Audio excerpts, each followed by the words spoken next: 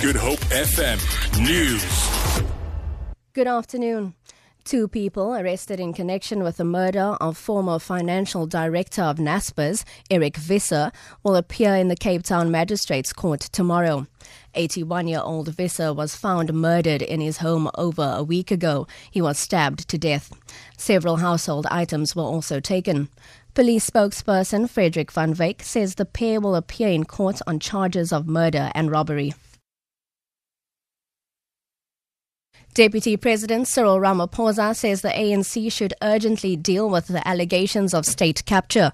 Speaking at the O.R. Tambo Memorial Lecture in Bramfisherville, Soweto, Ramaphosa said those who were involved in alleged state capture should return the money to the state. Ramaphosa appeared to have been referring to members of the Gupta family who have been implicated in state capture allegations. We must solve the problem of state capture. If there are certain individuals who are robbing the people of our country of the money that should go to them, we are the ones who must solve it. If the money of our country is going to certain families, we must go back and say we want our money because that money is supposed to serve the people of our country. Western Cape traffic officials have arrested a 39-year-old man for driving at 174 kilometers per hour in a 120 zone on the R61 between Beaufort West and Aberdeen in the Karoo.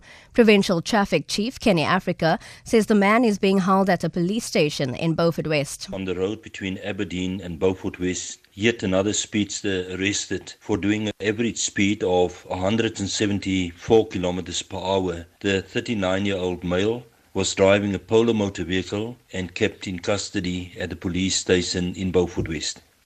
And to end this bulletin, today is International Left-Handers Day.